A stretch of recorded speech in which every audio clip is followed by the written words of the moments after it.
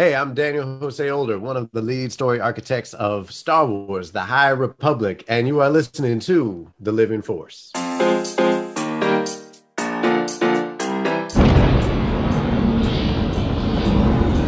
Welcome to the Living Force Podcast. Excellent. A Utini Podcast Network production. Hello. Episode 191, the Andor Finale Review. I like where your head's at. On this episode, be sure to boil that water, Wes. Tell that to Country Club. New Patreon information. Prepare to fire. And the Utini crew talks about the season finale of Andor. I don't want to be alone. I want Mama Marva. And now, here are your hosts, Dr. Corey Helton, Eric Eilerson, Dr. Charles Hankel, and Wes Jenkins. Hello, everyone, and welcome to the Living Force, the UTD Network podcast, all about Andor. I'm one of your hosts, Eric Eilerson, and joining me tonight to chat all about the exquisite nature of this television show is the full cast of characters, starting off with the one, the only, the lack of superlatives else, Dr. Corey Helton. Hey, man. Lack of superlatives. I've had some pretty clever superlatives in my life. I got in medicine, I think I told you guys this on the show a long time ago, they voted me most likely to quit medicine and go into finance. So I'm not sure what that means. Well, it means you were with some profits, I think is how that apparently. works. That's right. Everything has a price. No. I will say I don't think you ever fulfilled that because we never had Utini coin in the crypto phase. So I think that you avoided the stereotypical finance route. That's true. I did watch several videos on CryptoCoin this week, though, and then I sent some of them to you guys, which nobody responded to, I might add. So absolutely, because I do not support my friend's addictions. Unless Corey, don't think I didn't notice that. Well, yeah. Corey, do you get sweaty when you do your sim racing? Yeah. Why, you see my sweatshirt back there? You like Yeah, that? I see your fan right Dude, there. listen, yes, I got a fan blowing right there. right I got a sweatshirt, and last week I went to another sim racing thing, and on Saturday I went, and my like traps and like scapula. Oh God, I'm like in so much pain from the turning. The thing was so hard for like 2 hours. So, I played video games too hard, guys. Is what I'm trying to say. Well, I feel so bad for you, man. But I'm going to use that to introduce our next guest, who also saw an 11 p.m. Slack message from Corey that says, check out crypto, and immediately said, absolutely not. It's Dr. Charles Hankel. Yeah, I don't even know how to manage my real money, let alone my fake money or whatever you want to call it, my non-fungible tokens or whatever. Yeah, I don't know. Money. I don't know how to do that. But you have your fungible Christmas lights again. Any updates on the Christmas adventures? I know that you were first in your neighborhood last time, which we appreciated. Any other? Have you got any like mischievous notes from neighbors, like accusing you of flaunting? No notes. But the street has taken up our call to action, and now there's only like one or two that aren't decorated. And what else? I started buying Christmas gifts, so that's been good. That's been fun. I try to start early, so they're already under the tree, nestled safely under the tree. Wow. Oh my gosh, I'm so proud of you. Look at that. This whole like having actual working hours and time off, it looks great on you. You got a glow to you. So I'll take it.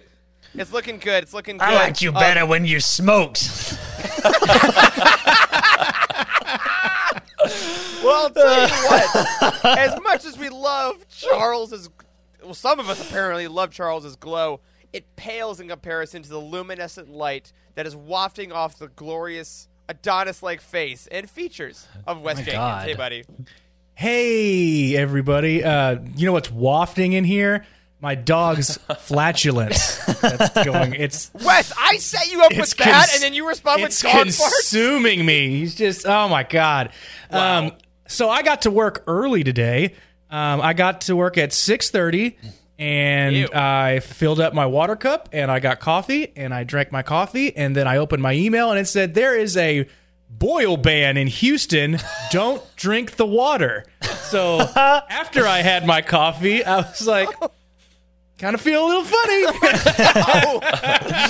Is this what lead poisoning tastes like? Yeah. And this is before I brushed my teeth and I took a shower and I drank water from the refrigerator. So I'm all right. I'm still alive. My teeth fall out during the show, and it has something to do with the power going out at the water treatment facility in Houston, Texas. Interesting. Well, it could be Yikes. worse, Wes. You could still have Deshaun Watson as your quarterback. Anyway, we'll get to that a little bit later, possibly. But most importantly, hello, everyone. Whether you're watching us live, watching us later, listening to us on your commute, walking the dog, whatever you're doing, we hope you're having a great time. Dishes crew, have not talked to you in a while. We know we got a lot of folks that do their dishes. Hello. We love you. No, do that one again. Yes, no, the other one. Okay, good. Excellent. You guys know that one person that worked for him. They are scared as hell right now, and I hope that that freaks you out appropriately. But welcome to the Living Force.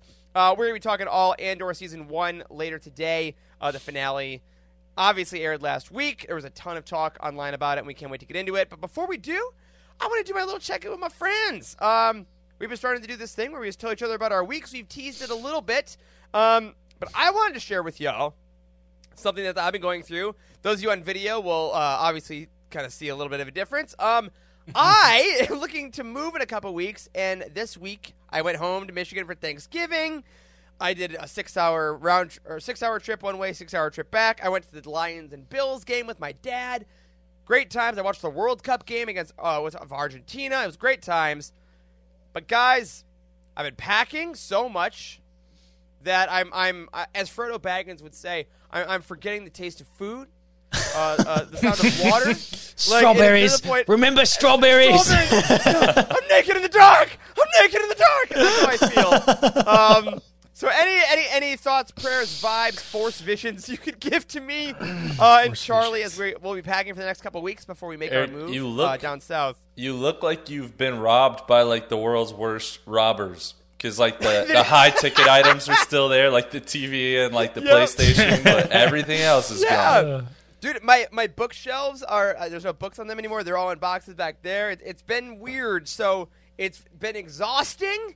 But I have gotten a few things out. You know, I've told you guys I've been trying to see my friends in Chicago before we leave, and I got to see one of my best friends, Lauren, last night. Charlie and I went out with her, and we saw Glass Onion, the new Knives Out movie, only in theaters for a week. No spoilers here. It was phenomenal. Better than the first one. Wow. Watch it when it comes out on streaming around That's Christmas. fantastic. It's a great Christmas break watch. So lots of highs and lows for me. But of course, the highest high is seeing you guys. Of course. You've been sharing your photos in Slack, and I commented earlier that it looks like one of those hoarder shows, like on TLC. Yeah. We have a bunch of people that are moving right now at Utini, and there was just a giant montage of people packing and moving and stuff, and I'm like, this looks like literal hell. It is sucks. awful. It is, especially around the holidays. Yeah, what are we doing? I like it's know. such a bad idea, but it is that weird thing like when you have a friend that like has a baby and then all of a sudden a couple of people have babies, like it just seems to happen at the same time. And meanwhile, Corey, we know you're there like, maybe we should have another. I'm like, and Caitlin's like, no, we're not moving. I know, for real. Yeah. Now, Charles, I want to throw it to you because you started to tell us a little bit about what Christmas gifts you bought. I want you to tell us in excruciating detail what you've bought already to spoil that and how much it cost. Exactly. I want receipts, and I also want your Pokemon progress. We know that you got your starters going. How's the Scarlet Violet life treating you? It's good. It's good. I didn't have as much time to play recently, despite the holidays, because we went to Nicole's parents' place for Thanksgiving, and then I came back here, and then Nicole stayed there to go to that Carolina Clemson game. That Carolina Clemson game where Carolina won for the first time in 8 years, and Go Cox. Yeah, first time in program history that back-to-back weekends we beat top 10 programs, and so now we're 20th, I believe, in the most recent AP. So that's cool. That was a lot of fun for me, not for Nicole. And yeah, but we still find things that we come together about, like Pokemon. So we've been playing that. We evolved our Fuecoco. No more Fuecoco. No. He now is, I think his name is Crocolore, something like that. He's not as cute, and I don't like the name as much, but I had to evolve him because I got to complete that Pokédex, you know. But we beat our first gyms, you know. We're having fun. It's good. That's great. Well, now that South Carolina beat Clemson, does she feel the need to like have more progress than you in Pokemon to kind of like take back a little superiority in the house?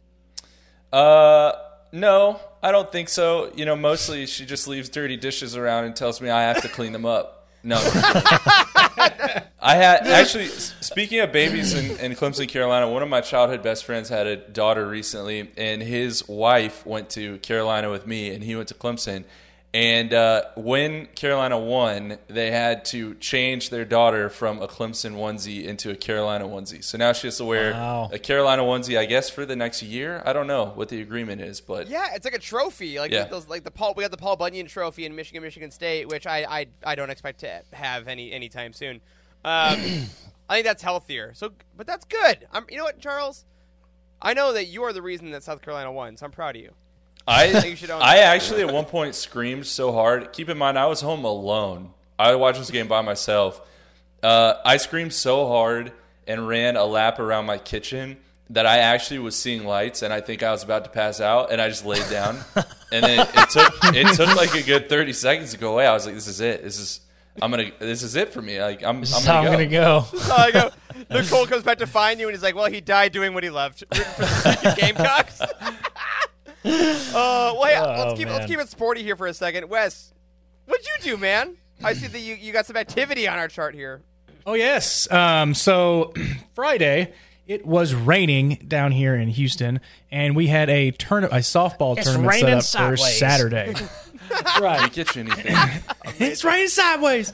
And so it basically got rained out, but the psycho friends that I have found another tournament that we apparently got thrown on at the last minute. Nice. And so we played a softball tournament on Saturday against some pretty similar level teams, the first two teams, and then we played against a pro team. And if you want to know how bad you are at a certain sport, play against a professional team that gets paid to go out there and do it. Wow. Because they were hitting some rockets at me, and I missed one, and they all laughed at me. Oh, They my didn't just, God. What? Every one of them in the dugout just laughed at me. Wow.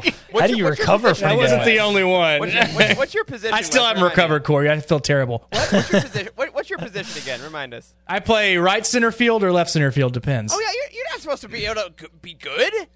That's the outfield. Come on. What was That's the not how that final works. score of that In game? softball, Wes? they hit lasers at you in the outfield. Yeah, What- great What's question, that? What was the the final score? Yeah. They run ruled us, so I think the middle of the second inning. No, after the second inning, the game was over. So it was like 18-1. That's what it was. Oh, my. And no.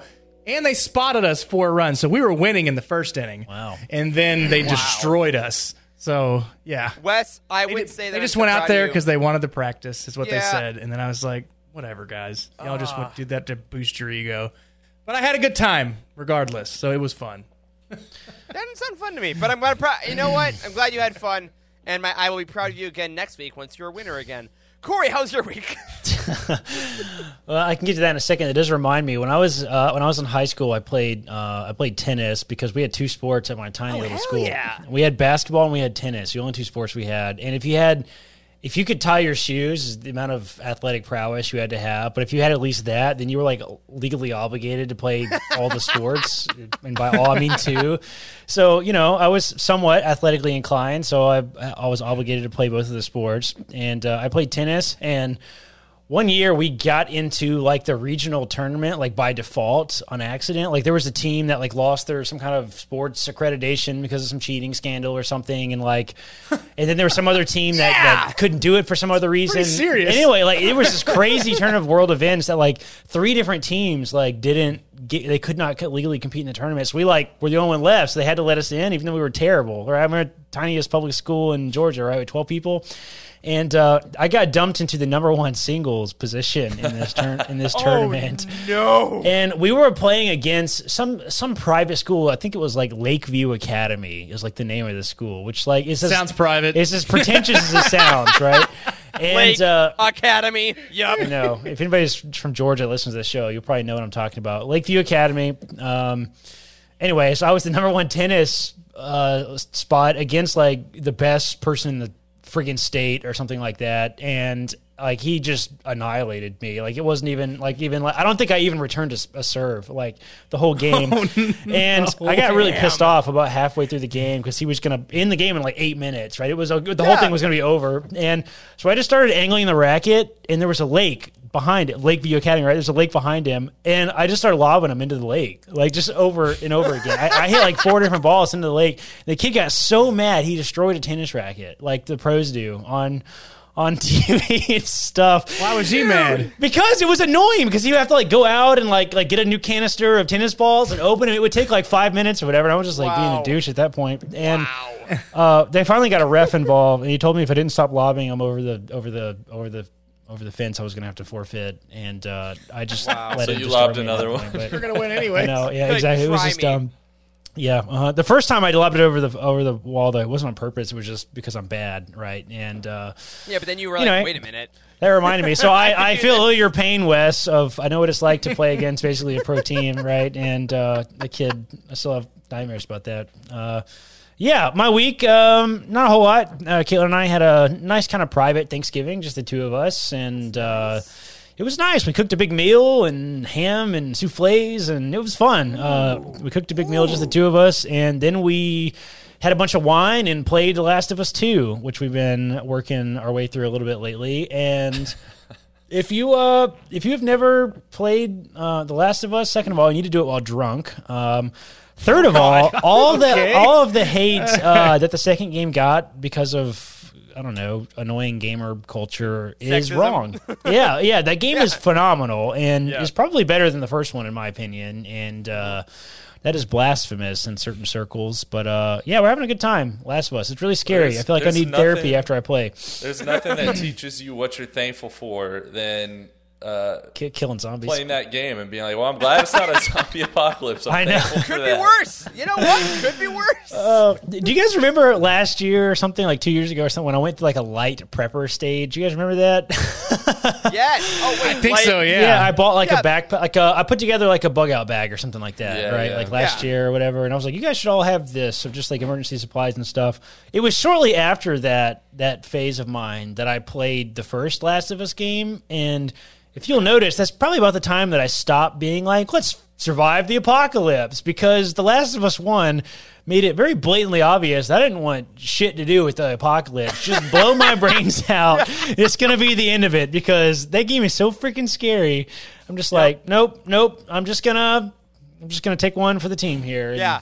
Bullet to the always head. loved- There we go. I always love that idea. Like, oh yeah, 90% of humanity dies, and everyone assumes they're in the 10%. Nah, man, I'm in the 90. There's no nope. way. Yep, I'm just that going I'm to find making a it past there. We are big bridge and jump podcasters, off of it okay? if it's a zombie apocalypse. No. Not my thing, all right? I do still my have the bug thing. out bag, though. It's in my closet. So just Yeah, so no, you that know. was a wild moment. What's for that?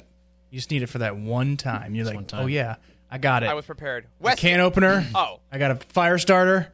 I got a knife and a foil blanket You have a compass? and Yeah. a compass. Oh, Wes, to be clear, you are absolutely going to be in the 10%. You you are going to be fine. He's going to go live in that deer stand that he's been building. Did you build it yet? No, but that I keep like wanting to add on to it every time I like think, because I have the base and I'm like, I put something here and I can put this there, but I had to redone the plans 3 or 4 times now. It's going to be like a there's so many different things I want to put into it. two-bedroom. Yeah. Just put it on Airbnb or some shit. Don't say that. It's going to happen There's apartments that are smaller than that in New York. So easily. Well, hey, 8 foot by 6 foot place. speaking of, Corey talks about just walking off a bridge into the ocean. Let's do the teeny fantasy football update real quick. So, not good for me. That's it. Still losing. I love football so much. It doesn't love me back in Utini. I don't know why. Every year I'm bad in our league. And Jacob, who may or may not be watching us tonight, our buddy, our Spice Dad on the team, beat me. He has players playing tonight, and he doesn't need them. He already beat me yesterday. Jacob, to be fair, is in first place, and so he's pretty much beat everybody. He started Chuba Hubbard and Smudge AP Ryan against me, Wes. It is humbling to say the least. And Alexander. Anyway, not great for me. Very proud of Charlie. She did beat Emma this week. So again, proud boyfriend points. Wes, Oh my God, I didn't look at this yet. What the hell happened to you? That's right. You I beat decimated the worst crap team in out the of- league. You did.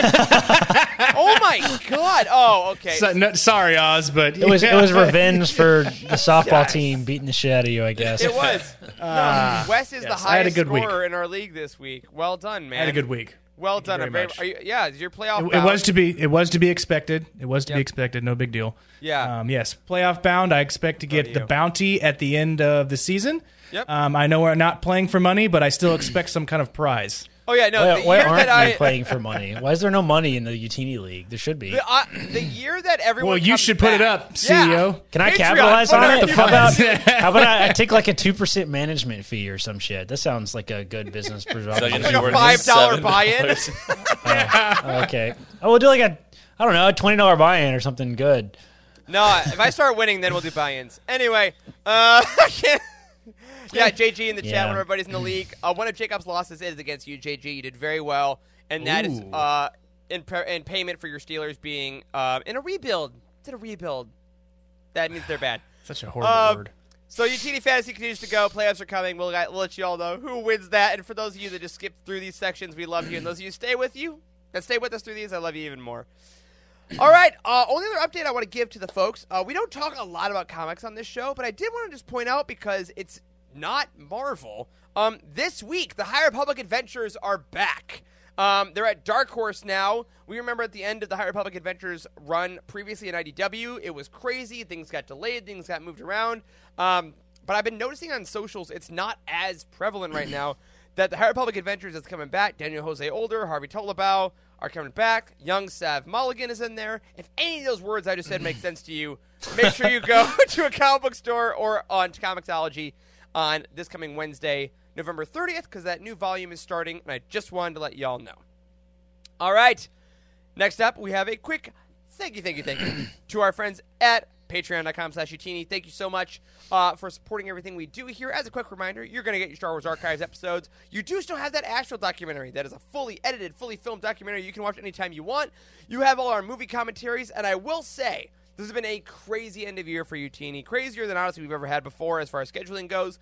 I think it's fair to say, gentlemen, that we are definitely going to be doing another movie commentary in the beginning of next year. It's been too long. Yeah, we should. So we're definitely going to get together and do that. And if it's, if you're deciding, hey, what am I going to do at the end of my year? Do I want to help special. Utini go?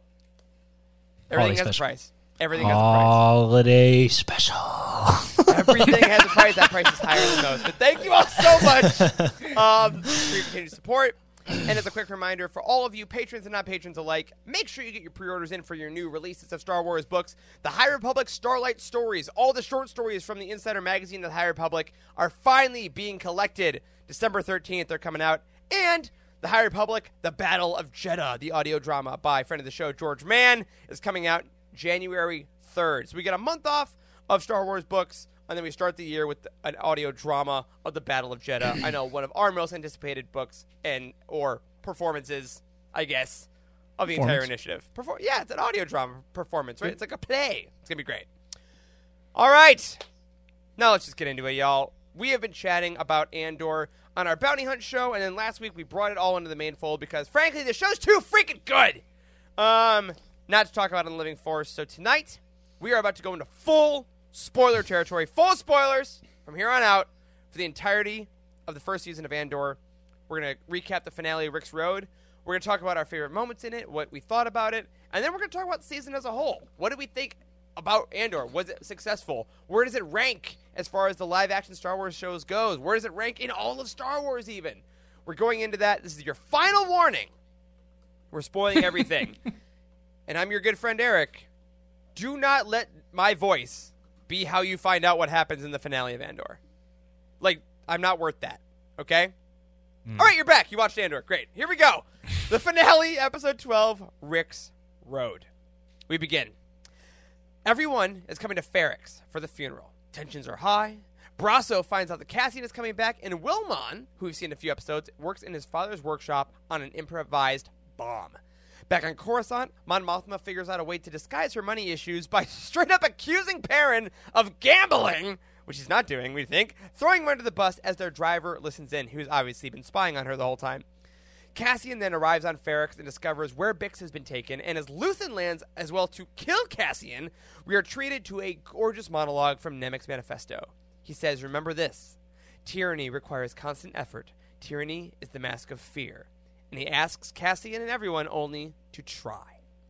As Dedra learns about the rules placed on Marva's funeral back on Ferrix, the ISB reports the effective decimation of Krieger's forces. There's no witnesses. She's not happy about that. But Luthen's gamble seems to have paid off. Lenny is safe. Brasso then meets Cassian beneath the roads of Ferrix to deliver Marva's final words to him. Tell him I love him more than anything he could ever do wrong.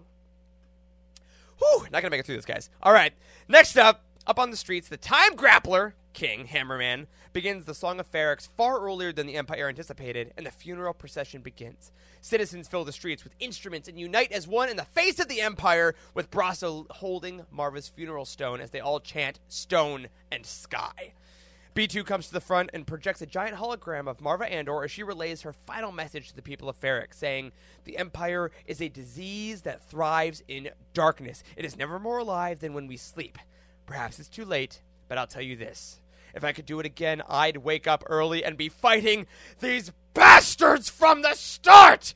Fight the Empire! And they do. Brasso uses Marva's literal ashes to beat back the Empire with a brick. Cassian rescues Bix from her hotel prison, and Wilmon chucks his bomb into a pile of explosives.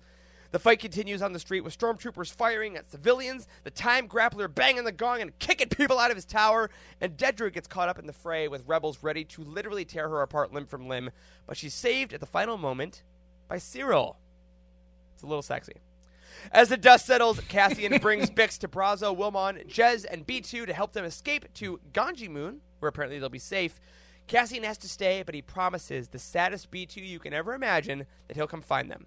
Bix trusts him to do so.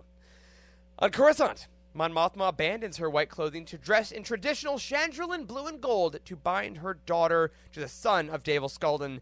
Her financial suspicion is hopefully paused for now. Finally, Luthen returns to his ship to see Cassian waiting for him. Cassian tells Luthen to kill him or bring him into the fold, and Luthen just smiles. Post-credit scene. There we see droids carrying the pieces the prisoners were constructing on Narkina 5 and their connectors for a dome of some sort. And we find out Cassian was building the weapon that will eventually kill him. The Death Star. All right. Well, that's it. So, that'll do it for this week's episode of Living Force. Thank you to everybody. We'll see you next week. See you later, everybody. All right. So I absolutely introed this with my thoughts. I think this is the best season of Star Wars television we've ever gotten. One of the best shows of the year. It's one of the best pieces of Star Wars media I've ever seen. This episode gave me everything I wanted. I'll be very easy about that. Let's open up the floodgates, y'all. Did they stick the landing? Is there a real argument that this is not the best Star Wars has ever been produced, frankly? Yes. There's an argument. I don't know if it's real, but there is an argument. Yes. Not what I care there about. are people that are stuck to the movies. They're like the movies, no matter how bad they are, a movie is always even better than a TV show. Yeah, that's fair. Those are the people that don't watch the TV shows. Yeah, that's fair. That's fair. That's I will say it's a good thing to start on because then we can just shut the shit out. I did see on like Reddit or Twitter or some shit that apparently Star Wars, what's his name? Star Wars Theory on YouTube. Star Wars Theory. Yes. Oh, does this trigger you, you bastard? Oh, no. Screws. Shut up. You just happen to have screws in reach? Moving. Wow, that's impressive. Star Wars Theory this week was really, really mad that screws and bricks are in Star Wars. Eric, you got any bricks? That would be Can you hilarious. imagine? I wish. No. I don't know if that's actually true. If he was actually that mad, It was. It is. Yeah. That's what he said. I did see a clip or something of what he said and stuff, and I don't know, man. I don't know what the guy's deal is. Why he hates stuff so much. He seems really unhappy. Yeah. But anyway, I don't like that. I don't think it's a good argument. Screws and bricks being in Star Wars is fine. Yeah. Qui-Gon's little communicator is a Gillette razor. Yeah. Yeah.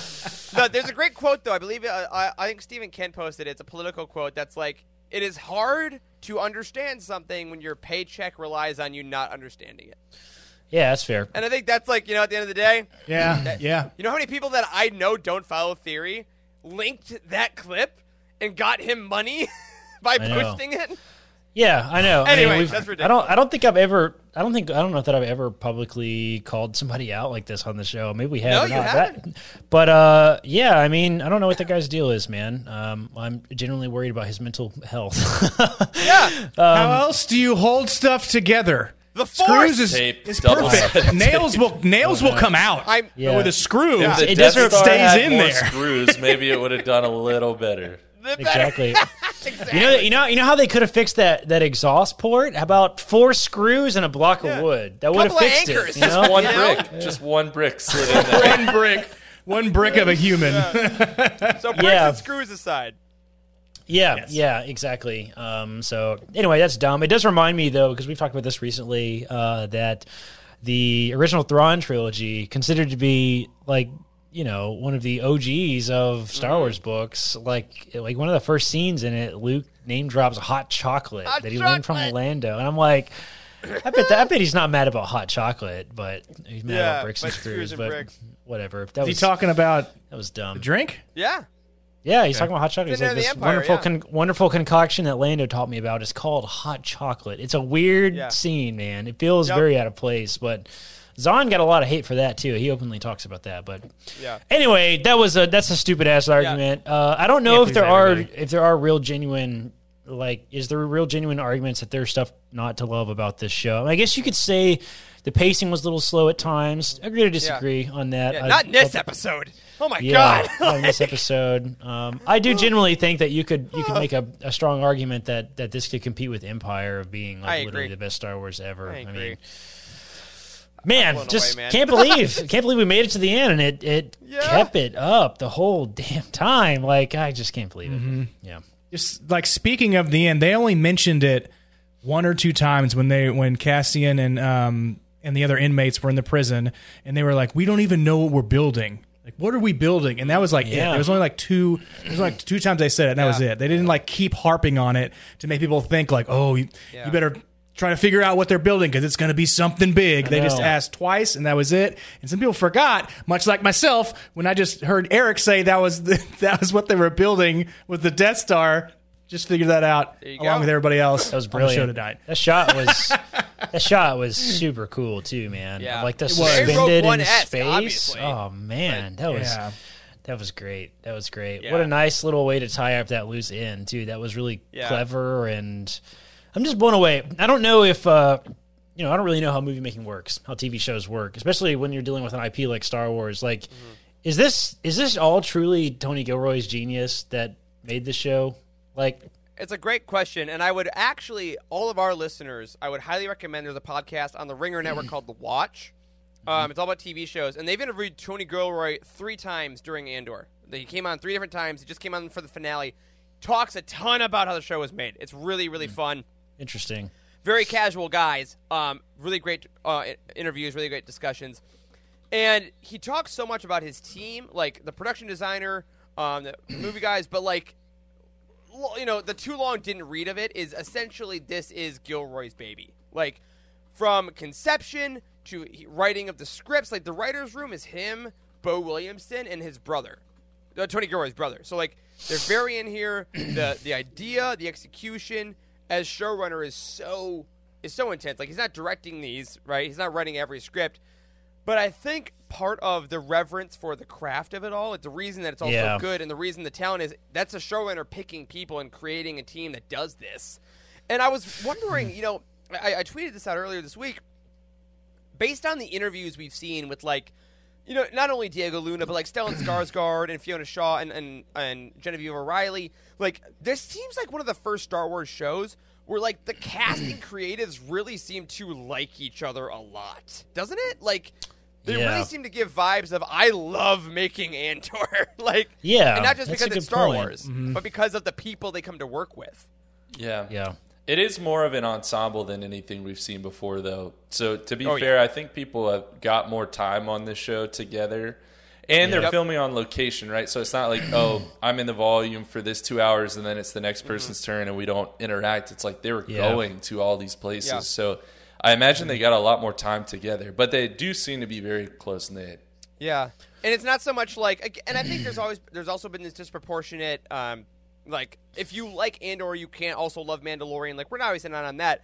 But it is interesting to hear, like, I love working on this show because there's this amazing, like, Grogu robot, and I love interacting with it, and the technology's amazing, versus, like, I get to say a monologue about the fascism, and, like, it's just, like, it's just different, and, like, there's just, I mean, Nemec's speech in this, and we'll get to the speeches about the show in a second, obviously, but, like, that moment where he's just, from the afterlife, talking about the Empire, and we're seeing all the characters basically react to tyranny, and how does the the best written books don't have that level of complexity about the Empire. Yeah, I just can't. Like, I just can't. wow. I just cannot believe they got it so right. Like, it's just. Yeah.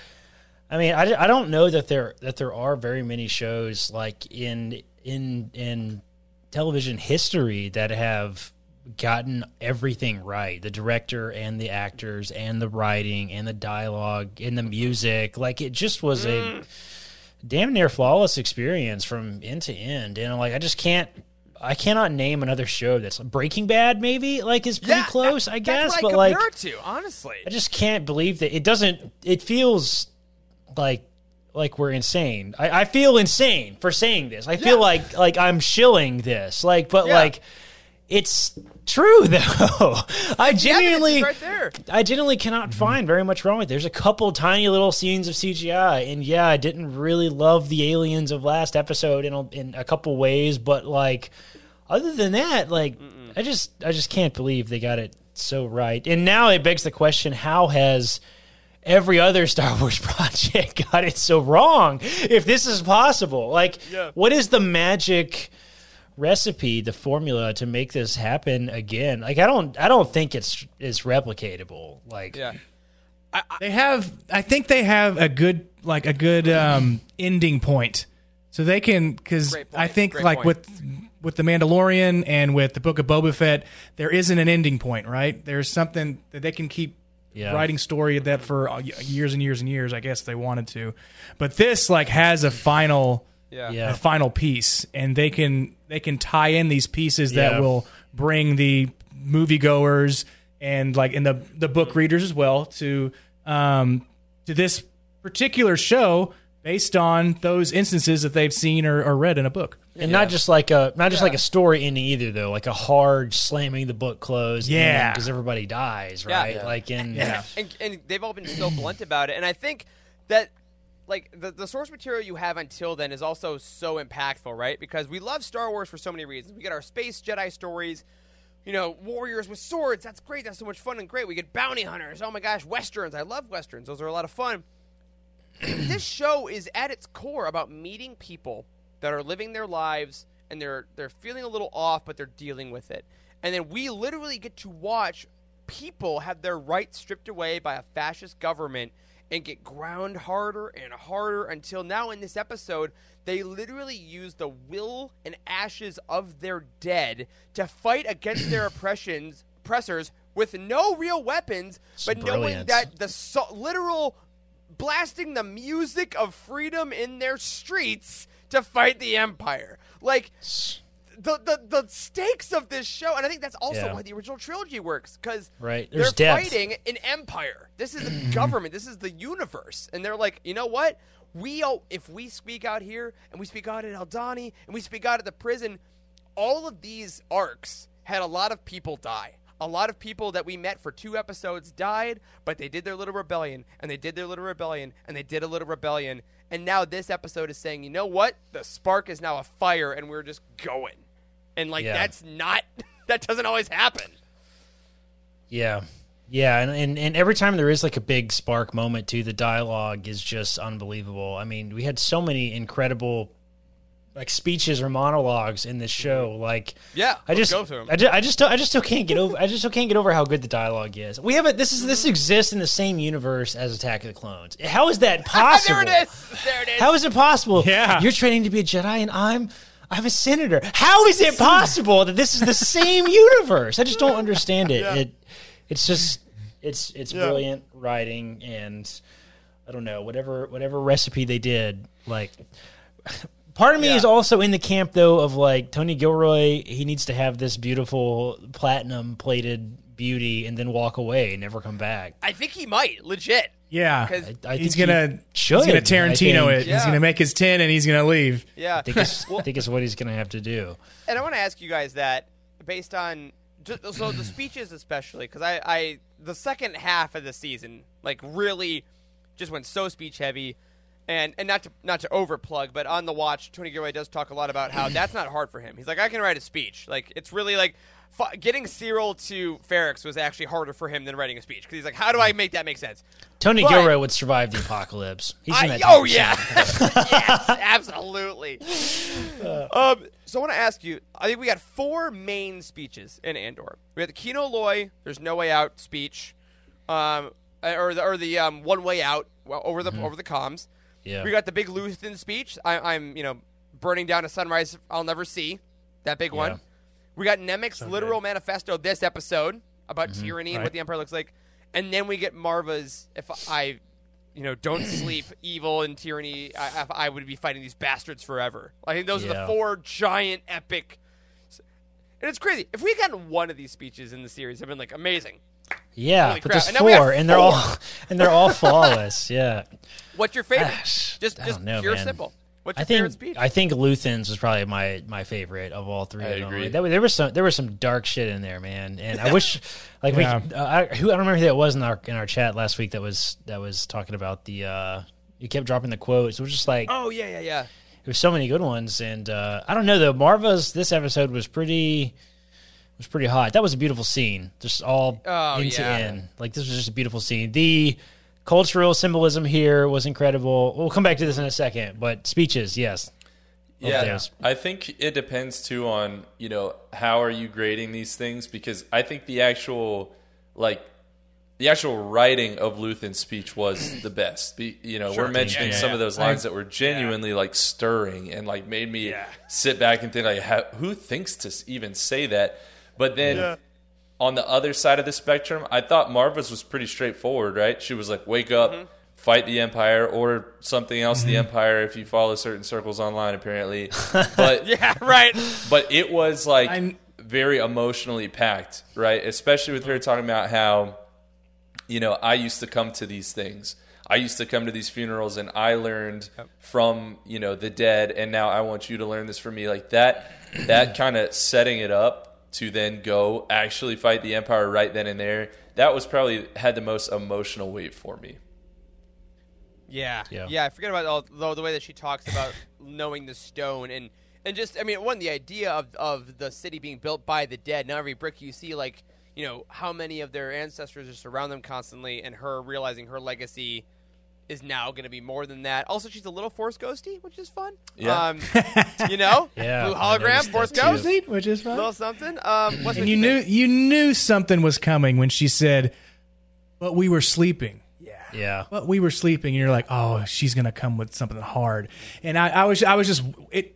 I felt like it took a little long to get to when she was getting to, but I appreciated that the anticipation made me like lose my mind when she really started getting into it and like really fired up the crowd, fired up her followers, and oh man, Yeah, she was pushing dead. Wes. through Come on, those That's guys. all she gets. Their last words. She gets a little more. She gets Yeah, where's like what made her like record that before she died? She was like, okay, I got 18 hours left, I guess. It's like What- Tony what if Stark she in didn't Endgame, have you know 18 what I mean? hours left? That's what it reminded me Like- of. It's like when Tony did his whole thing to like, hey guys, and like when you kind of Yeah. have that vibe. But yeah, but she did dress up though. She's like, I'm gonna die in a day. Let me put on my finery. I'm gonna look good. I'm gonna look good. Yeah, maybe she Yeah. recorded it Messed like it up. maybe she recorded it a while ago. I mean, I don't know. Maybe she did. A decent amount of time has passed. Remember, we had the Yeah. prison. It was a big time jump. Yeah, right? like a couple And months. I feel. Yeah. I forget. There was like, it was like 2 months or 48 shifts later or something. Right? Didn't Yeah. you say that? Yeah, Yeah, because last 30 time we saw shifts her, in the she was prison. wheezing. Yep. Right? She was wheezing and she couldn't really talk. She's having trouble Gets breathing. cold. Turn on the heat. We keep Maybe- saying that. All right, here we go. I got it. Maybe she knew that either illness and death were going to get her, or the Empire was going to get her. One of the two. Oh, totally. Like, because she bought into the rebellion thing early. It looks like so. Yeah. know. Speaking of that, I think last episode, or no, 2 episodes ago, Brasso was talking to somebody, to the doctor, and they're like, "What was she doing?" And they said she was trying to pry open an entrance for the underground tunnels so the rebels could get in. Yeah. You guys know how Cassian got into the hotel? That's true. He used those tunnels, man. He used those tunnels. He did. So all those little things, she was paving the way for him even when he wasn't there. So I think Marva's for me kind of hit the hardest emotionally. I want to also give a nod at the cap, if you will, to Nemec's manifesto speech. I think, one, we talked about this actor during the Aldani arc. The way he speaks is just so endearing. Like his vocal cadence, the way he sounds is so great. And I kind of hope that we get a full audiobook of the manifesto one day, just because I want to hear him do the whole thing. But maybe it was, the context of it, seeing everybody react to it. But it was one of the most effective discussions, I think, of the source material I've ever heard. Of like, this is how the Empire goes. And also, I love the idea, one, of flipping do or do not, there is no try, to try, all you can do is try. A nice little fun flip of Star Wars mythology. But also the way he just goes to, we always hear how rebellions are hard and what can we do? No, tyranny is hard because it requires constant effort. So all you got to do is find when the Empire is lacking, and which goes back to Cassian's whole, they don't notice me, I can just slip right in. Like, all of them slowly realizing that the Empire actually isn't on top of their game. Once Dedra is in the street, she's done. Like, there's so many little things. I think that monologue for me really just kind of illuminated, oh my God, if the galaxy hears this, that is when the rebellion rises up. Because then you realize, oh my God, we're not on the defensive, they're on the defensive the whole time against us. And that's how, like, every revolution in history, every country in the world that has had a revolution, that's what it is. Yeah. Do you think that Nemec's manifesto ever makes it out to, like, the rebellion at large, or is this purely something that Cassian uses? Well, fun fact, Charles. On the Twitters, there is a theory currently. In Rogue One, Cassian has something on his jacket that is tied to his blue jacket. And it looks very suspiciously like the manifesto. It's very similar in size. I've seen the picture too. I don't know where this is, but yeah, it's about the right size and stuff. It's possible. Yeah. It does get blown up. But I don't know if we hear it, but I mean, it's possible. I mean, come on, you tell me that in maybe like 2025, Luke Skywalker in a comic can be reading Nemec's manifesto? Probably, you know what I mean? Yeah. Like, they could totally do that. They could totally do that. Oh, boy. Yeah, right there. There it is. Nice. Good find, Wes. That's about the right size. That's almost that's it, dude. That's the same size. It has to be. I think it is. I think it is. That's wild, man. That's really, really wild. Like, what were they thinking in Rogue One, though? When that's just a thing? Oh yeah, no, it was on his jacket. This is absolutely a retroactive. Like maybe though. I mean, they always like a lot of the things that are on costumes and stuff are named though, right? And then something comes. Be a flask. Something comes out of his booze, right? So maybe it looks like a flask. maybe if somebody has like the Rogue One like what's it called, visual dictionary or something, maybe you should look up and see if this thing is in there. And Pablo Hidalgo. Someone asked Pablo Hidalgo what that is. Yeah, what that thing is, because maybe they said it was a manifesto, and that's where the idea for Nemec's manifesto came from. Was that that'd be cool? Like I love that idea. I hope I think next year the fact that we're doing there's a year time jump until the first episode of season 2. They've said that. Then there'll be 3 episodes a year until we get to the beginning of Rogue One. So we'll see I do like that it's a fun question to ask, Charles, I think, about does the manifesto ever come back in any ways, because like we got to see sides of the rebellion we've never seen before with this show. Like I think Rogue One did that more than anything is like the OT like the OT like rebellion was very one-sided. Like there was nothing else. They're all just, it was very classic hero's journey. They're just a bunch of heroes. We're the good guys. Those are the bad guys. Like there wasn't any depth really to the rebellion. And like Rogue One added in, Cassian's character's existence added in this whole, we're assassins and saboteurs. Like, I mean, that was just like brilliant. That like there's this dark side of the rebellion that they don't like to talk about. And then this show has added lots of other stuff, right? We have all this political intrigue and how dangerous it was to be a leader in the rebellion with Mon Mothma's story. And we got this, like, we have the political ideology people who are still like like on the ground, like Nimic and stuff that are like the revolutionaries, and it's just adding so much depth to the idea of rebelling against an evil government. It's just really brilliant storytelling and very reflective of real human history and revolutions which we've seen. I mean, Tony Gilroy said in a great thing. Again, I had a 12-hour road trip. I listened to a lot of the watch. That sounds like I listened to all his interviews. He said that a lot of people are saying, "Oh, he's clearly commenting on current political this." And while you can definitely attribute it to that, he's like, this is all of history. He's like, we're not current. We're looking at every like the Haitian revolution, like every revolutions of every country. Yeah. Also, as Americans, like a lot of stuff has happened outside our country. Like this is all based in that. Like it's not anything new, which is crazy because while in Star Wars it's all been happening for forever.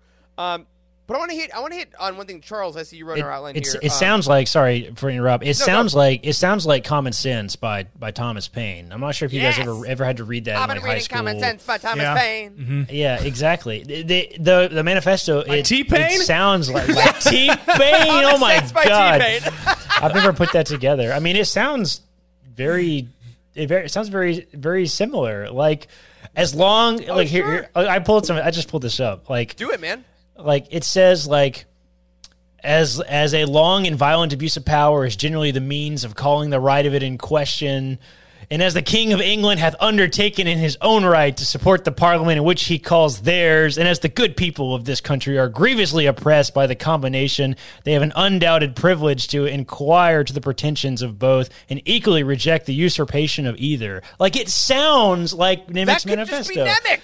Yeah, genuinely, and like it's very clear that they base this type of writing off of revolutionary type writing otherwise, and that's such a brilliant angle of the rebellion that I've never seen before. I've never seen that in books. I've never seen it in comics. Like it's a new level of like quality, intelligence in Star Wars that we've just never seen. Yeah. I mean, this has always been a fun fantasy universe that has some really heavy, hard-hitting themes, but they often don't really do a great job, I think, of capturing the depth in a lot of ways. Because at the end of the day, it is still government. Yeah, it is still like a sci-fi show for kids, right? So they sometimes miss the depth. Like this is the first truly adult piece of Star Wars media we've ever gotten, and they just got it so right. It's just unbelievable. The only kids I want in Andor are the dying ones in the headphones. Oh my god!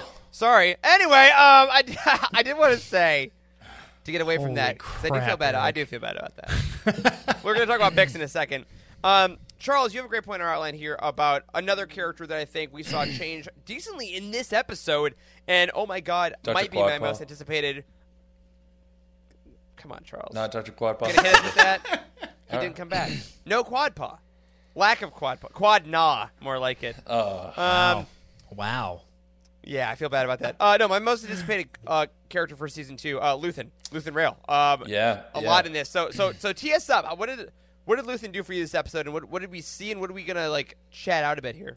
Well, I was intrigued by Luthen because what Corey was just saying about how the rebellion changes so much. In this time period, the rebellion is so different than what we see later on, what we were first introduced to in the original trilogy. Like, can you imagine if Princess Leia was just like, yeah, we got to kill one of our people. Like, he knows too much. Like, we got to go find this guy and we got to take him out. No.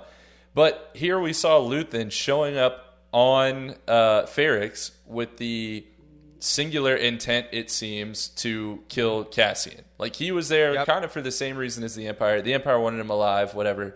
But basically, Cassian knew too much. We need to take this guy out. Yep. Now, I was sort of intrigued by this. I didn't fully understand this, to be honest with you. Reason being, I didn't know exactly why Cassian had to die with no conversation. It seemed to me like Cassian could have turned him in any of the time that he was imprisoned, like if that was his intent or if that was something that he, thought he might do. So I didn't fully understand why Luthen just was like, all right, we got to take him out, rather than have a conversation. Because then as soon as they did have a conversation and Cassian was like, I'm going to join you, but if you got to kill me, you can kill me. Luthen smiled immediately, and you're like, "Yeah, we'll keep you with us then." But it's like, what? Couldn't we have talked about that before the plan was to kill Cassian? Like, couldn't we have had the conversation first?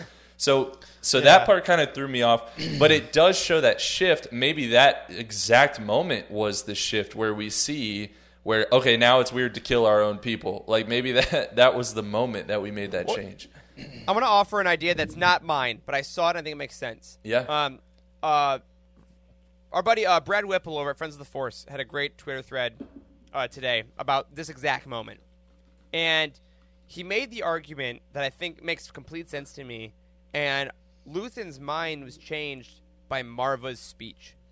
Because I think up until this time, Luthen, it was like him and Clea in the shop, him and Mon in the streets. Like, it's been one-on-ones and very little things, right?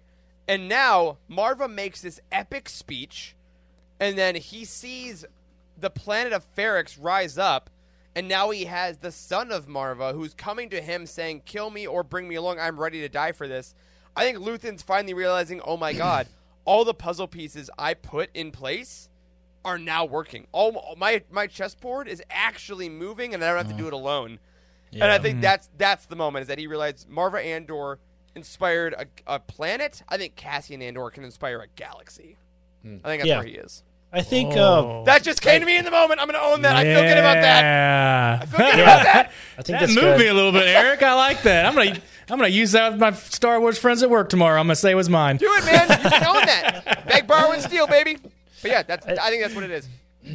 Luthen was also getting pretty desperate too, I think. I mean, he said in one of the previous episodes that, like, what did he say? Am I slipping? Like, am I slipping? Or It's like, no, I was reckless or something like that about Cassian saw my face and that sort of thing. He knows my real name. And I don't know. I do think it's a good question, Charles. And I think we're meant to be a little confused about that as the viewer. And I think it just adds in that intrigue and that constant worry. Like, am I going to be outed? Like have I made a mistake finally, a poor calculated risk finally, and I think we're meant to feel that sort of stress that Luthen, I guess, is under in a lot of ways. I love the dialogue too at the very end when Cassian said something like, take me in. Is that what he said? Take me under? Yeah, he's like, kill me or take me in. Kill me. Take me in. Yeah, that's what he said. Take me in. Which also, again, he lost his Clem a while back, which, by the way, one thing I missed the first watch, Clem, his father, Stone, is the one he visits first. He checks in with his father. I caught that. Yes, he's lost his father. He's lost his mother. He is kind of looking for belonging now. He can't stay in. He's like, take me in. I'm ready to be a part of something again. I've been running to Niamos. I've been running away. Take me into the fold. I'm ready to be a part of something. Which is also interesting because he then, before this, told Bix, Brazos, B2, the B Squad, that, like, a lot of Bs. I'll be back, and I do think he meant it and trusted it. So as he's saying that, come with me if you want to live. Really, that's where he is, right? And I think he's like, I don't think he's gonna kill me because now I understand him, and I understand the rebellion now because of Marva's words and because of Ferrix, and because like he's now seen 3 different rebellions, right? He saw the Eldani, 5 of them rebel. He saw the thousands of Narkina 5 rebel, and now he's seeing his home planet rebel. Like, yeah, everyone's doing it. I get this. I can't not be a part of this. Let's go. And Luthen sees that in him and is like, all right, man. Hell yeah. This is going to be great. You will live for 4 more years and be great. So. Yeah. Oh, no. 4 more years. Terrible at thinking 4 that. more? Oh, Corey, you're wild for that one. That's amazing. That's great. I know. All right, one more thing I want to talk about that came to me that I think was a very prominent theme of this episode was the marching band. Was such a cool and clever thing. Geeks unite! We did it! All right. So I was not in marching band because, as we already discussed, my tiny little school didn't have anything except basketball and tennis. That was it. No marching band. But my wife, she was very prominent in marching band. She played French horn. She was in a Macy's Day Parade one year. Whoa! Yeah. She was French horn. French horns nice. are cool. Yeah, so when this episode opened was really, really weird, right? The music was starkly different than any other. Like that crazy. I'm dumb and I don't remember what the musical term that my wife used, but she either called it like discordance or dissonance. Yep. Discordance, is that what it is? Yeah, I that think so. like it sounds chaotic, like when different instruments are kind of playing at different keys or something like that, and like it sounds bad, right? Like it's very kind of chaos sounding, and then when it's like foreshadowing in a way, like the music is foreshadowing in a way because it was very chaotic in the very beginning, the music was, and then it got a little better as the marching band like came together, and then it genuinely created chaos. Like the next scene is chaotic, right? And it was such a beautiful sort of foreshadowing. Look at this, the marching like towards the Empire with the instruments, and also what clever Star Wars. I don't know, what do you call it when they do this? They turn a real life thing into a Star Wars thing. All of these instruments, they look very Star Warsy. Yeah, the Star Wars they do. cool. I noticed that. And because like I remember when Andor first came on, we heard about them playing live music on set, and they were like, okay, that's cool. Like they played some underscoring for some speeches. I guaranteed this was played live as they marched. Yeah, Can you probably. imagine being that act, being Brasso, being the actor holding the brick and marching as you hear the music around you? Like, you don't got to act at all. You're just like going, man. That would just be amazing. It looks like they're all really playing the instruments too, and that's such a cool thing. Yeah. I mean, this is not like. Do you remember the Cantina Band playing the instruments? It looks goofy. They all have these fake rubbery fingers. Like it looks dumb, and they're just kind of like dancing around, and like it looks like people pretending to play the flute. Like if I were to pick up a flute and try to play it, or the saxophone, I guess that's what I would do. I just kind of like jiggle my fingers around, and it was dumb, right? So like this was rad. I was really impressed with this. It looks like they're actually playing the instruments, and look like, at that. That's a genuine flute that they've made Star Wars. That's so cool, dude. Yeah, it does. It looks kind of like a Y-wing with a flute sticking out of it.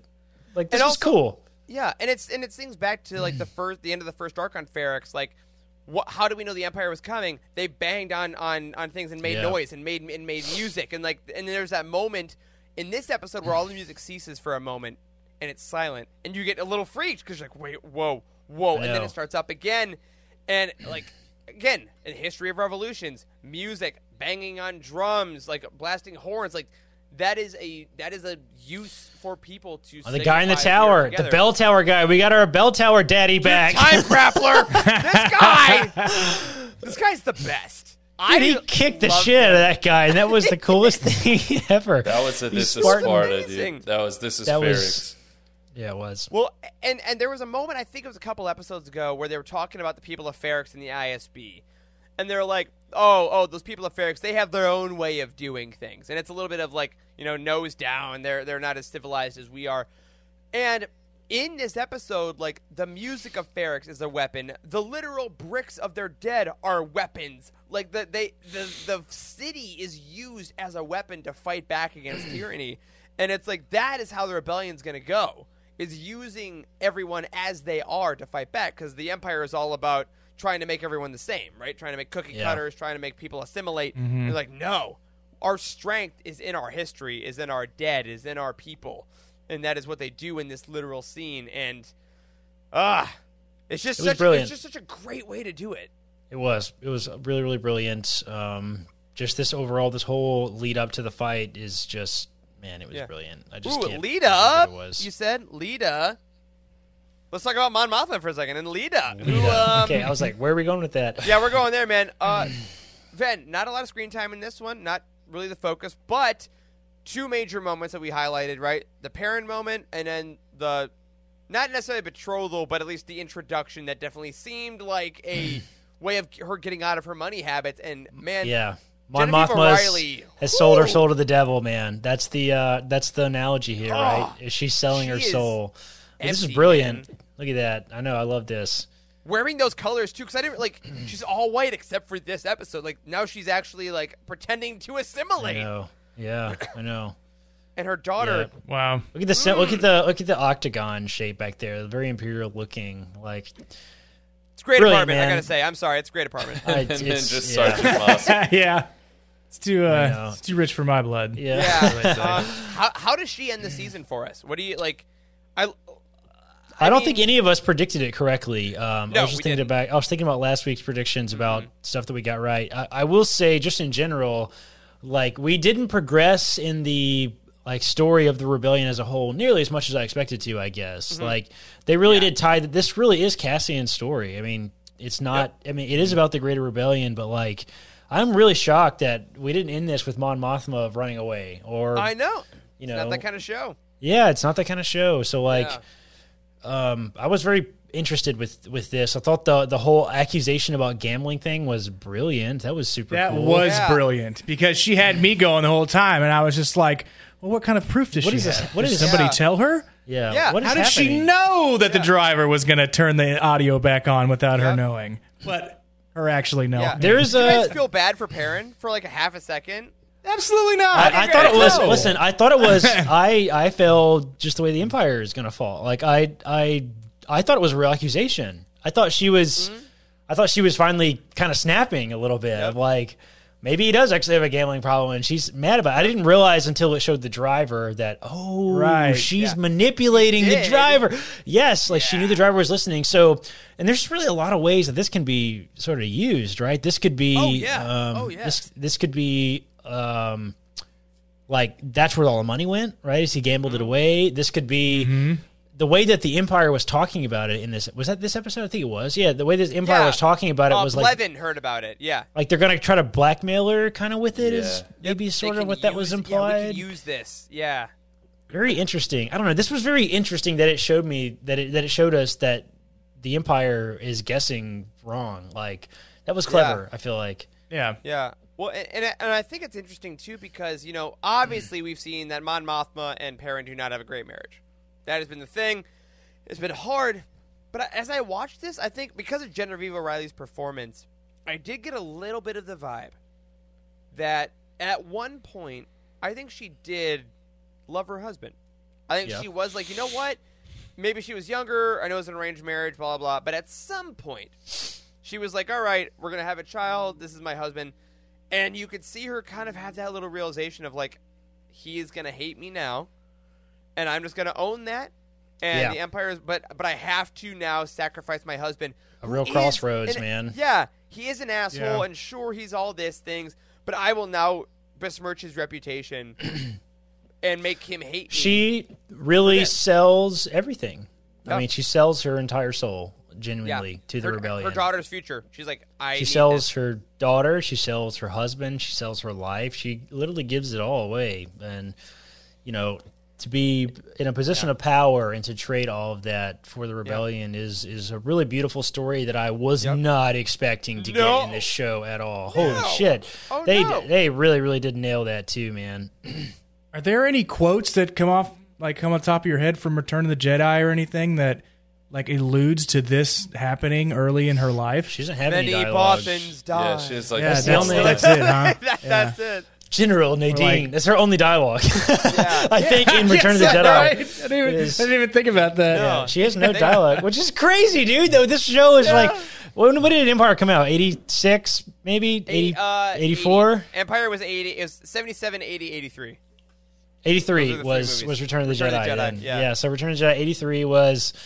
Yeah, that's the only dialogue she freaking had in the whole movie, and now she's like a major character in this TV show all these years later. How many characters are left? Is there anybody left that they can bring back from the old team? Of course there are. I know. Of course They'll there find are. them.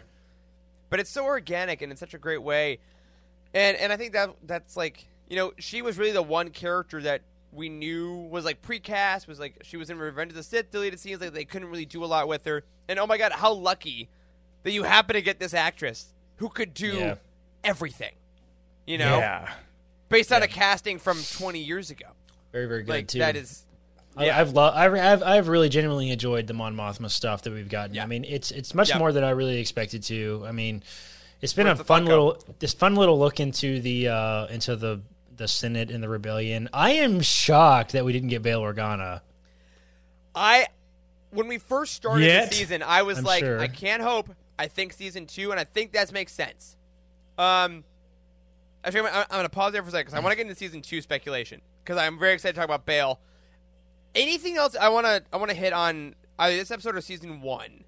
Because I think there's a really fun way to end this episode for us to talk about a little bit of season 2. So we gotta say one thing because we really didn't talk about Dedra or Cyril. Yeah, okay, yeah, let's hit this. Let's hit this. The moment you brought up our predictions earlier, and I predicted that Cyril was going to attack Dedra. And so she was like laying down in the dirt. Right? Right? She was laying down in the dirt. She lost her gun. She was going to get trampled. And then some hands grabbed her and started leading her away. And you realize it's Cyril, and he's got her at gunpoint. And he was taking her away. And I was like, oh, my God, it's happening. And then they went in this like closet. They went in this closet, and I was like, he's going to do it. He's going to shoot her, or he's going to attack her or something. And then 45 seconds later, I'm like, are they going to hook up in this closet right now? Because there was so much heavy breathing and close talking in this closet. It was a very, very intentionally uncomfortable situation. It was. Like it feels like we're not supposed to be there. Like it feels icky. I don't know what it is about the scene. It's just it's very it's the people. It's the people that are in it. They just do it right. I think so Dedra is like she's almost going through a like you can see the adrenaline wearing off. Like she's literally shaking her body, right? She's like coming down, and she's like, She says, I feel like I should say thank you. Yeah, but she knows that he's like a freaking psychopath, right? Yeah. So she's like, so she doesn't know what to say. Yeah, and he's like, I mean, we could kiss. She's just showing. We could kiss. Well, but no, I think that's an important thing though. Is that he? It felt weirdly romantic, but like. He had no expectation whatsoever. Like, he was just like, you were in trouble, and I saved you. Yeah. And, I mean... He idolizes her. He does. And I think this is then, now we're going to see her actually use him, whether that's bringing him into the Empire itself or whether he's, like, a secret operative of hers. I don't know, but... I think he just wants to rub her feet, Charles. I think that's all it is. All right, House of the Dragon. I feel you. Although here's a question, or something I didn't notice till you played that clip there, Wes. She is like violently shaking at that point. He is calm as a cucumber. Yeah, he is. Yeah, and I didn't realize that. I'm like, that's also her seeing him that calm is probably a little freaky. Of being like, wait, there's a riot. People are dying. There are explosions, and Cyril was just like, "You were in trouble." Like he's definitely a psycho, but she's got to be like, "Is it? Is it not? Is it not that hat? That hat? The hat scene. We didn't talk about the hat scene. That was such an odd. That was such an odd thing. That was weird. Our Scottish king, Sergeant Mosk. Is that his name? Mosk. Yes. That was such an odd scene. I think it was supposed to be some comic relief, and then also I think on Reddit or something that somebody said that it's like the original hat that he had on, like that Cyril had on in the beginning of the show or something. Oh, sure, it totally is. Is it? It's like an officer's hat or something maybe, and like it's like symbolic that he's in command, so he gets the officer's uniform hat or some shit. I don't know. This was such an odd. It was such an odd choice. And they both shrug. I don't exactly. I don't hate it. So look at this. Look at this book. They designed this entire bus for this one freaking scene. Like, look at this. This is beautiful. I know. Yeah. Yeah, that was interesting. Cyril is still, I think, one of the most interesting characters in the show. Agreed.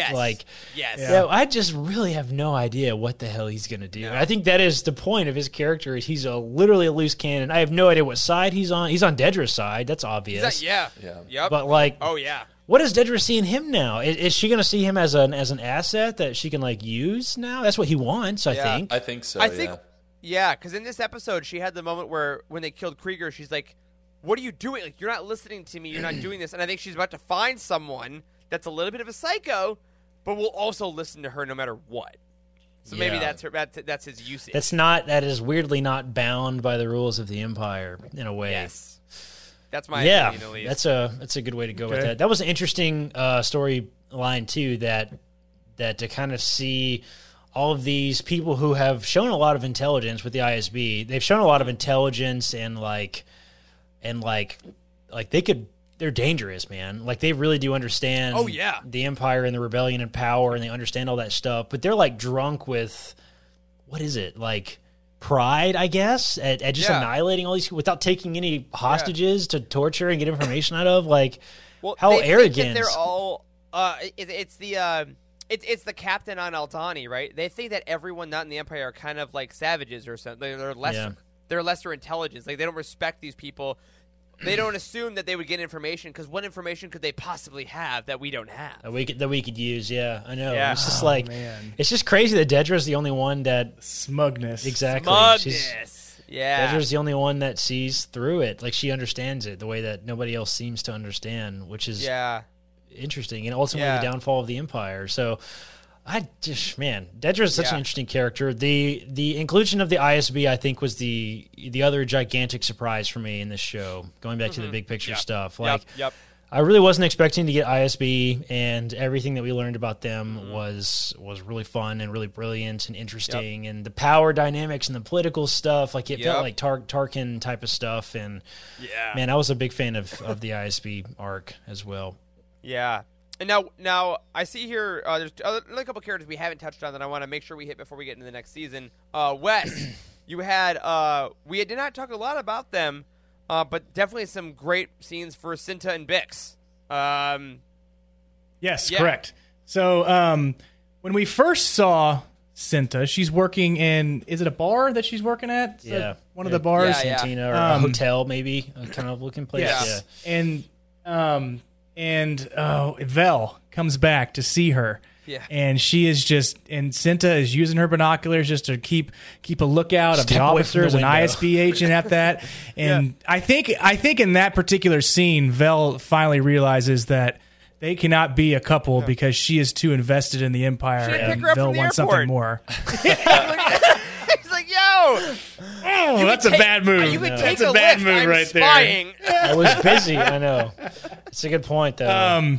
And in that moment there kind of catapulted her next scene is when she actually ends some guy's life. And it's an officer, right? It's one of the big officers. She's just very Risen shakes the shit out of her. right there. Then we come around later, and she's bleeding, and she's like, "It's not my blood." Dude, Cinta, as the kids would say, is a real one. Cinta is hardcore. She's all in. Yes. And I was like, she's all rebellion, and it's the rebellion first, and then relationship second. Yep. Or third, maybe. It might be not First even be God, then America, then family. You know what I mean? Someone's been to a lot of weddings this year, Corey. And then, not to mention Bix. Yeah. How broken does Bix look to you? And what she's saying, if somebody came and broke me out of jail, I'm out of there, right? Yeah. I am not even thinking twice. And she's like, no. They're gonna get mad. Yeah. And they're gonna get mad? Well, or is he in man, Dude, I just shot 4 of them while way in here. I'd say, they're pretty mad. And she thought he was a hallucination for a second, too. I dreamed that you came and got me. And, one, shout out to is it Adria? I forget her name. This actress. What a performance. Yeah, really. Right? This she whole looks like season. such a different person compared to the first episode. I mean, they did a great makeup job on her and everything, but her whole mannerisms and her voice and her barely opening her eyes and stuff, it's amazing. She did such a great job. Yeah, There was me. There was a time in which I really thought that all the characters that we got from Ferrix in the beginning were maybe going to swing around to the rebellion at some point, and I don't know what happens to Bix at this point. I mean, she's pretty messed up. Get her safe. I think that's I love that at the end. Cassian's like, all right, just get out of here. I'll find you. I do believe that, but I do think that to your point, Wes, how broken is she? What's going to happen? I don't think she's never at 100 again. What I just noticed is she looks a little bit better in this picture. Yes. She was Does she? looks terrible. She does. Yeah, she doesn't have the darkness around her eyes is not gone, but she was in a dark room and too. She believes in Cassian. She's like, I believe he will come back, and she's called him out throughout this whole show. Yeah. And I think when B is worried, she's like, no, he'll come back. He'll find us. And all right, I will. That's the question. Does he? We'll find that out in season 2. Do you think that Cassian's sister was a storytelling device and nothing else? I think it comes back around in season 2. I don't know if he finds her. You think so? Is he ever going to find her? I don't know. I don't know if Once he we ever get will. that previously in season 1 recap, and they just showed his sister getting shot. Yeah. Yes. It's gonna come right back around to that. They always throw that recap in there to make you remember what happened 4 episodes ago. And that's you're like, true. oh, crap. Yeah, That's true. Yeah, that'll be great interesting. It doesn't seem to be Tony Gilroy's style to leave ends loose. You know what I mean? So yeah, right.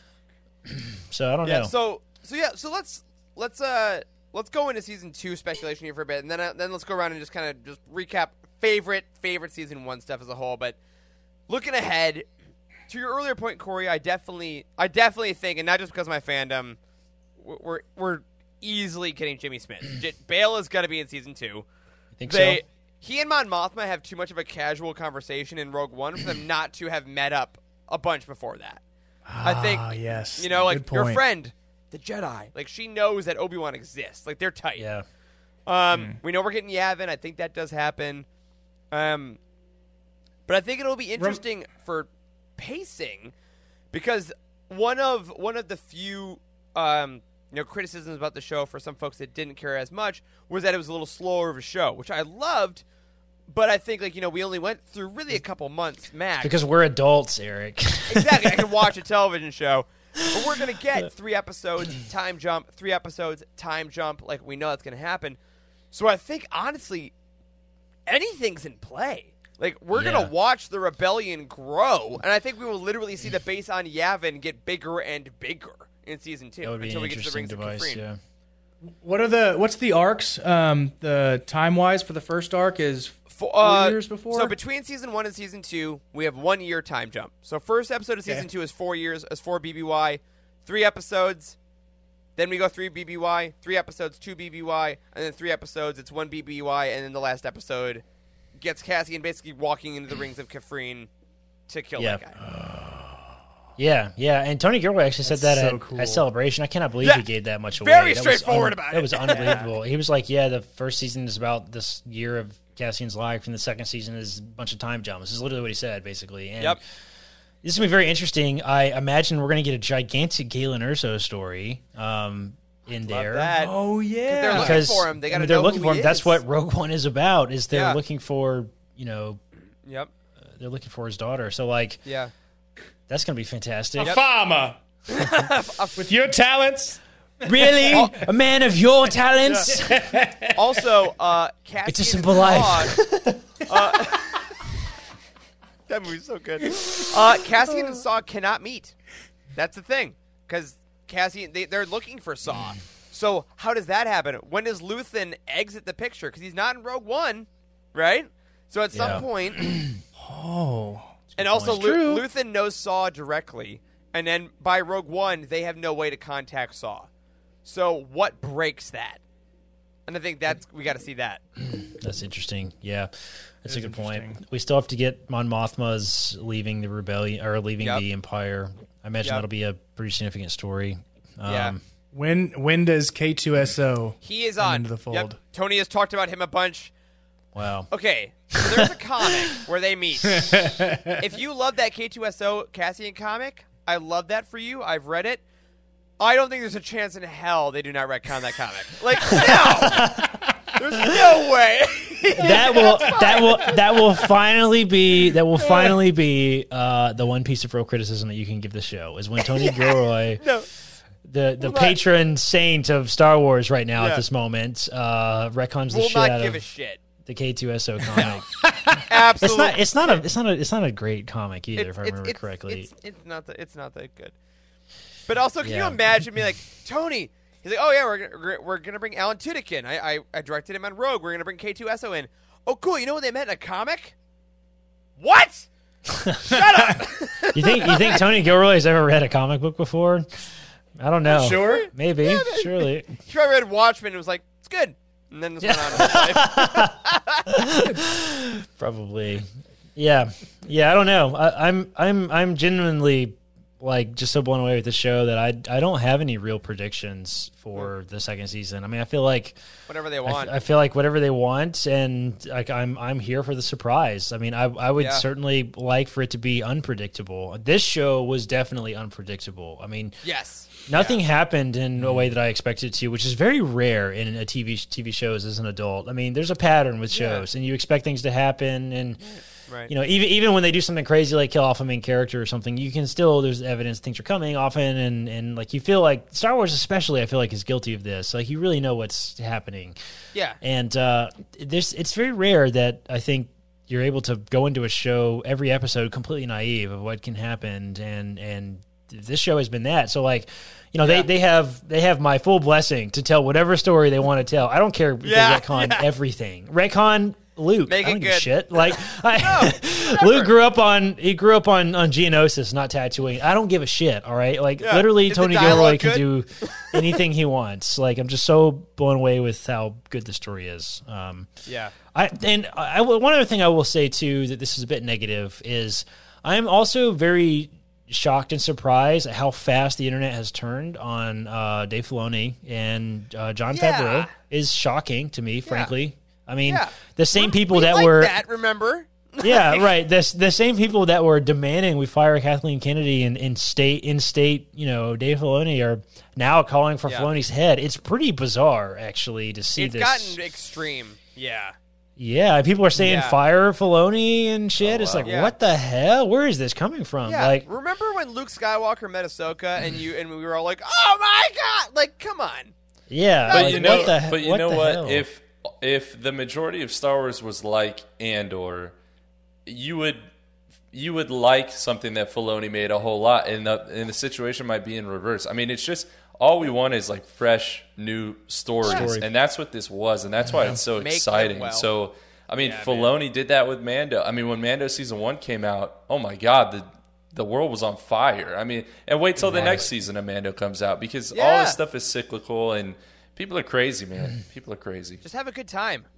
Watch what you love, and I think So, do you think they go over the top in the second season and bring don't know. cameos in that we I think it shouldn't is certain. actually I think have? it's Absolutely certainly. not. I actually think it's certainly a risk, to be honest, because like Krennic, no. if Tarkin, we get No. Vader, No. Palpatine, No. none of Well, those. Palpatine maybe. I can see a Palpatine speech. I mean, we did get multiple cameos in this show. I mean, like even it's not the same type of cameo where Luke Skywalker comes in and kicks everybody's ass, but we did get Saul Guerrero. didn't really That's a need to cameo. be in it. Like, not really. Yeah. That's true. They could I have think we talked get about Bale. him. So And I think, Bale. I mean, here's a a crazy cameo by definition is also not supposed to be an important role. So by having having a character come in and be an important role, it's almost not really a cameo. It's just an important character that has a lot to do with this particular timeline of events. So like, I think rogue characters, I would say specifically, other like Tarkin, Krennic, I think no, only because the beauty of Rogue is them, like, this is the first time these characters are interacting. Like that story is solidified. But Rebellion people, I think Bale, here's a crazy one. I don't think this will happen, but like they have an actress who will be cast as Hera Syndulla in Ahsoka. it's General true. Syndulla is mentioned in Rogue One. Yeah. I don't she think they is. do it. We just we're There's a dangerously close to a lot of All characters. we need is a lot of all we need characters. is the head tails. I know. The head tails turned back around in the back, and her just walking Around away. a and you're corner. like, Like, we know what that is. Yeah, we know what would that be is, fine. and I appreciate that. That would be fine. I think that if we are genuinely approaching the plot of Rogue One, which we are obviously with the second season, I think there is a fairly high risk of a little bit of that campiness to leak into the show. And if they are able to pull off the second season without doing that, I think that is unprecedented in Star Wars for sure. Like, I'll tell you the 2 craziest seasons? thing. There's no like, way. Thinking about season 2, I would have never have guessed this. I am way more excited to see a really quiet scene between Brasso and B2 Emo than I am about a cameo from Hera Syndulla. yeah, Which I am is too. crazy, but I you am know, too. what I mean? Like, that's And the question good. the question is, do the majority of people want that? And does it matter if people and does want Tony that? Gilroy give a shit? Yeah, does Tony Gilroy give a That's the shit? question. And are the right people being loud enough? Because, like, I don't know. It's after the Rise of Skywalker. I don't know that I trust like whoever is involved in the decision making to like read the internet and make the right call. You know what I mean? Like, Just write your show, man. Just I write know. your show in a bubble. In a vacuum, Write it in on a a vacuum. typewriter. I don't Literally. want you guys to know anything. never open Reddit ever. Like, like seriously. No. Right. And now, but it is shooting now. So I believe they started shooting. Hey, Dale, happy Monday. I believe they started shooting Andor season 2 last week. So it's now officially in production. I would think they were already in or almost done with it. Yeah, we're likely. That's good. That's good. I think because we're in this period of the discussion, analysis, and speculation now, and if they're not able to listen to, they can't change shit now. It's already built into the budget. You know what I mean? So they had to write it. Yeah. So I think we'll probably get this. My guess with post production, all this stuff, is 12 episodes again. I'm assuming spring 2024 would be my assumption. I think that's safe. Wow. But between now and then, we get Bad Batch season 2 is coming up soon. Mando season 3 is coming up soon. Ahsoka's going to happen before the end of next year. We obviously get a lot. So as we look ahead to the future, let's take a second. 12 episodes of Andor. We had 12 full episodes. This thing was massive, and did so much, introduced so many characters. I just want to go around and just, off the top of your head, some of your favorite moments of season 1. Not that need to be replicated, not that blah, blah, blah. Just when you think about season 1 of Andor, what's the stuff that hits you? Charles, I'm going to put you on the spot. Start us off. Favorite moments of season 1. Pretty much anything involving Aunt Petunia, a.k.a. Marva. Yes, I mean, really, when absolutely. she came into the picture, all of her scenes, she was masterful. My eyes were glued to the screen. And seeing her relationship with Cassian, knowing they're not actually related, but seeing kind of their origins and seeing how close they grew and how they had this kind of bittersweet ending to their relationship, all of that was just phenomenal. Perfect. Dang, what a great choice. Corey, about you, man? Oh man, several things come to mind immediately. The ship with the just lightsabers. pick one. Damn it! I know. I'm sorry. Listen, that was like I've never been so hyped about a special effect in Star Wars. That was the coolest shit I've ever seen in my life. The blowing up the dish was unbelievable. Luthen's speech was unbelievable. I mean, this show has a lot to remember really, really fondly. Yeah. I mean, I don't think I've never watched Mandalorian season 2 again. I've never watched. I haven't watched Bad Batch again. I haven't watched Book of Boba Fett again. And I do generally want to sit down and watch the show, kind of binge it over a couple days now. I really do. That's wild, man. Like, even after talking about it and all the hours that we've given the show of our lives already, I kind of want to go watch it again just because there's so much to love about it. Yeah. Yeah. Absolutely. Wes, what you got? I did like the whole prisoner atmosphere, their environment, the relationships they had, Prison was great. like how they communicated with each other from different pods and different bridges that they were standing on. The speech, phenomenal. The way they got Andy Serkis to completely turn Kino. Wow. Kino Loy. Yeah. And it's that last scene where he just smiles. He's like, I can't swim. I can't swim. I know. It's stuck with me forever, man. Guess I'm gonna die. I guess. But does he? That'd be a great little cameo to show up in season 2. He survives, Kino but just Loy. barely, and then the Emperor turns him into Snoke. All right. Yeah, spider legs because half his body got bit off by a shark. Spider leg Snoke. Oh, God. Great ones. Okay. Agreed with all. Eric, how about you? Agreed with all of y'all. Masterful moments. I'm gonna go all the way back, and I'm gonna go with those last few moments of episode 3, when everyone's banging on the pots and pans, and Marva's giving her monologue about that's when you really need to fret, when it stops, like that whole thing, and ending with Cassian going off into the sun, realizing that the rebellion is kind of beginning. Yeah. And Cyril looking over his kind of destruction, and realize, because I'll remember that moment because I took the day off or the morning off and I watched all 3 of them in a row. And I remember at that moment, I had a similar moment to when I read Light of the Jedi for the first time, and I closed the book and I'm sitting there and I'm like, oh God, this changes things. This is not, Star Wars is different than it was before I watched this, and I think that was a really heavy moment for me. Also, last minute shout out to Chief Hines from the first episodes, our guy who just wanted to do his job and go home. I know. And Cyril wouldn't let it go. He wanted to go on vacation. It's even worse. Yeah. He wanted to go on vacation. He came back and everything was on fire. Poor guy. One of the best this little scenes. Wait, like, one more thing too. What Go was the name of the natural phenomenon on Eldani? Because that was still one of the most impressive things. The eye. Yes. Oh my god. Man, I oh forgot my god. about That was Oh my god, the whole incredible. Aldani plot. Yeah. There were so many good arcs in this God. show. So there was the introduction arc, the escape from Aldani Ferrix, arc, and then the the prison. Aldani arc, the prison Yep. arc, and then the finale. return to Ferrix. My god, this show was phenomenal. I would literally, Corey, you say you want to rewatch the whole thing. I agree completely. They would never do it. But if there was like an indie movie theater that says, "Hey, we're going to show all 12 episodes of Andor on the big screen in a row for like a marathon day or like a merit weekend," I'd be like, "Hell yeah."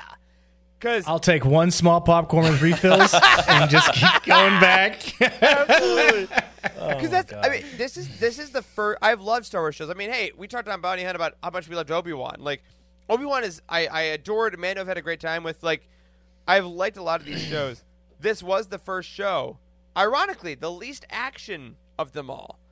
That I was really like, God, I wish I could see all these on a giant screen. Because I want to see every minute. It's up there just with incredible television like Breaking Bad and Band of Brothers and. I mean, God, I just can't believe how good it was. Like, I just 10 can't out of believe 10. it. I'm genuinely speechless about how amazing the show was, and I cannot say that enough. Like, it feels undeserved. Yeah. The Star Wars fandom, as awful as it sometimes is, I just cannot believe we were rewarded with such a beautiful storytelling initiative. And I'm not sure if we will ever get this kind of experience again. It's just so unprecedented. I mean, even with all the hundreds of hours of content we have with animation and movies and everything, it's just like we've never had anything as good before. It's just been incredible. And we're guaranteed 12 more. We're guaranteed exactly 12 the amount more. we have.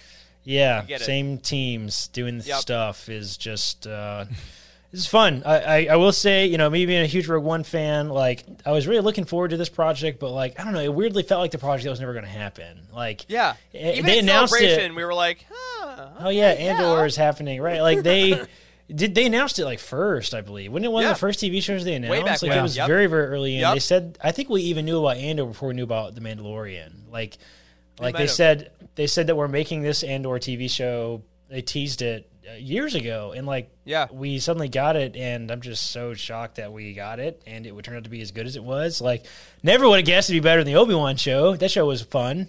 Yeah. But now looking at the Obi-Wan show, that show is chock with flaws now in my mind because this thing was so damn good. So, I'll have to. Retroactive. It has genuinely created a new lens by which to go back and watch Star Wars with, and we say it a lot. We started a podcast at seemingly the best time ever to start a Star Wars podcast. And it's just been super, super fun to talk about this and digest it. And I don't consider myself like a movie buff or somebody who's intelligent enough to understand all the storytelling devices and stuff. It just feels like there's been more stuff to digest and talk about with this show than anything else we've had. And it's just been...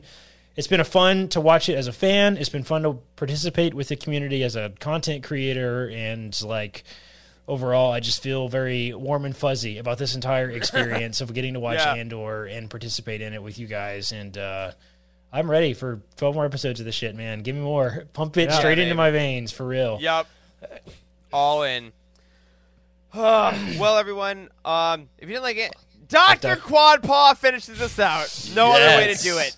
Thank you. Your boy, Charles. Your boy. He's coming back in season 2.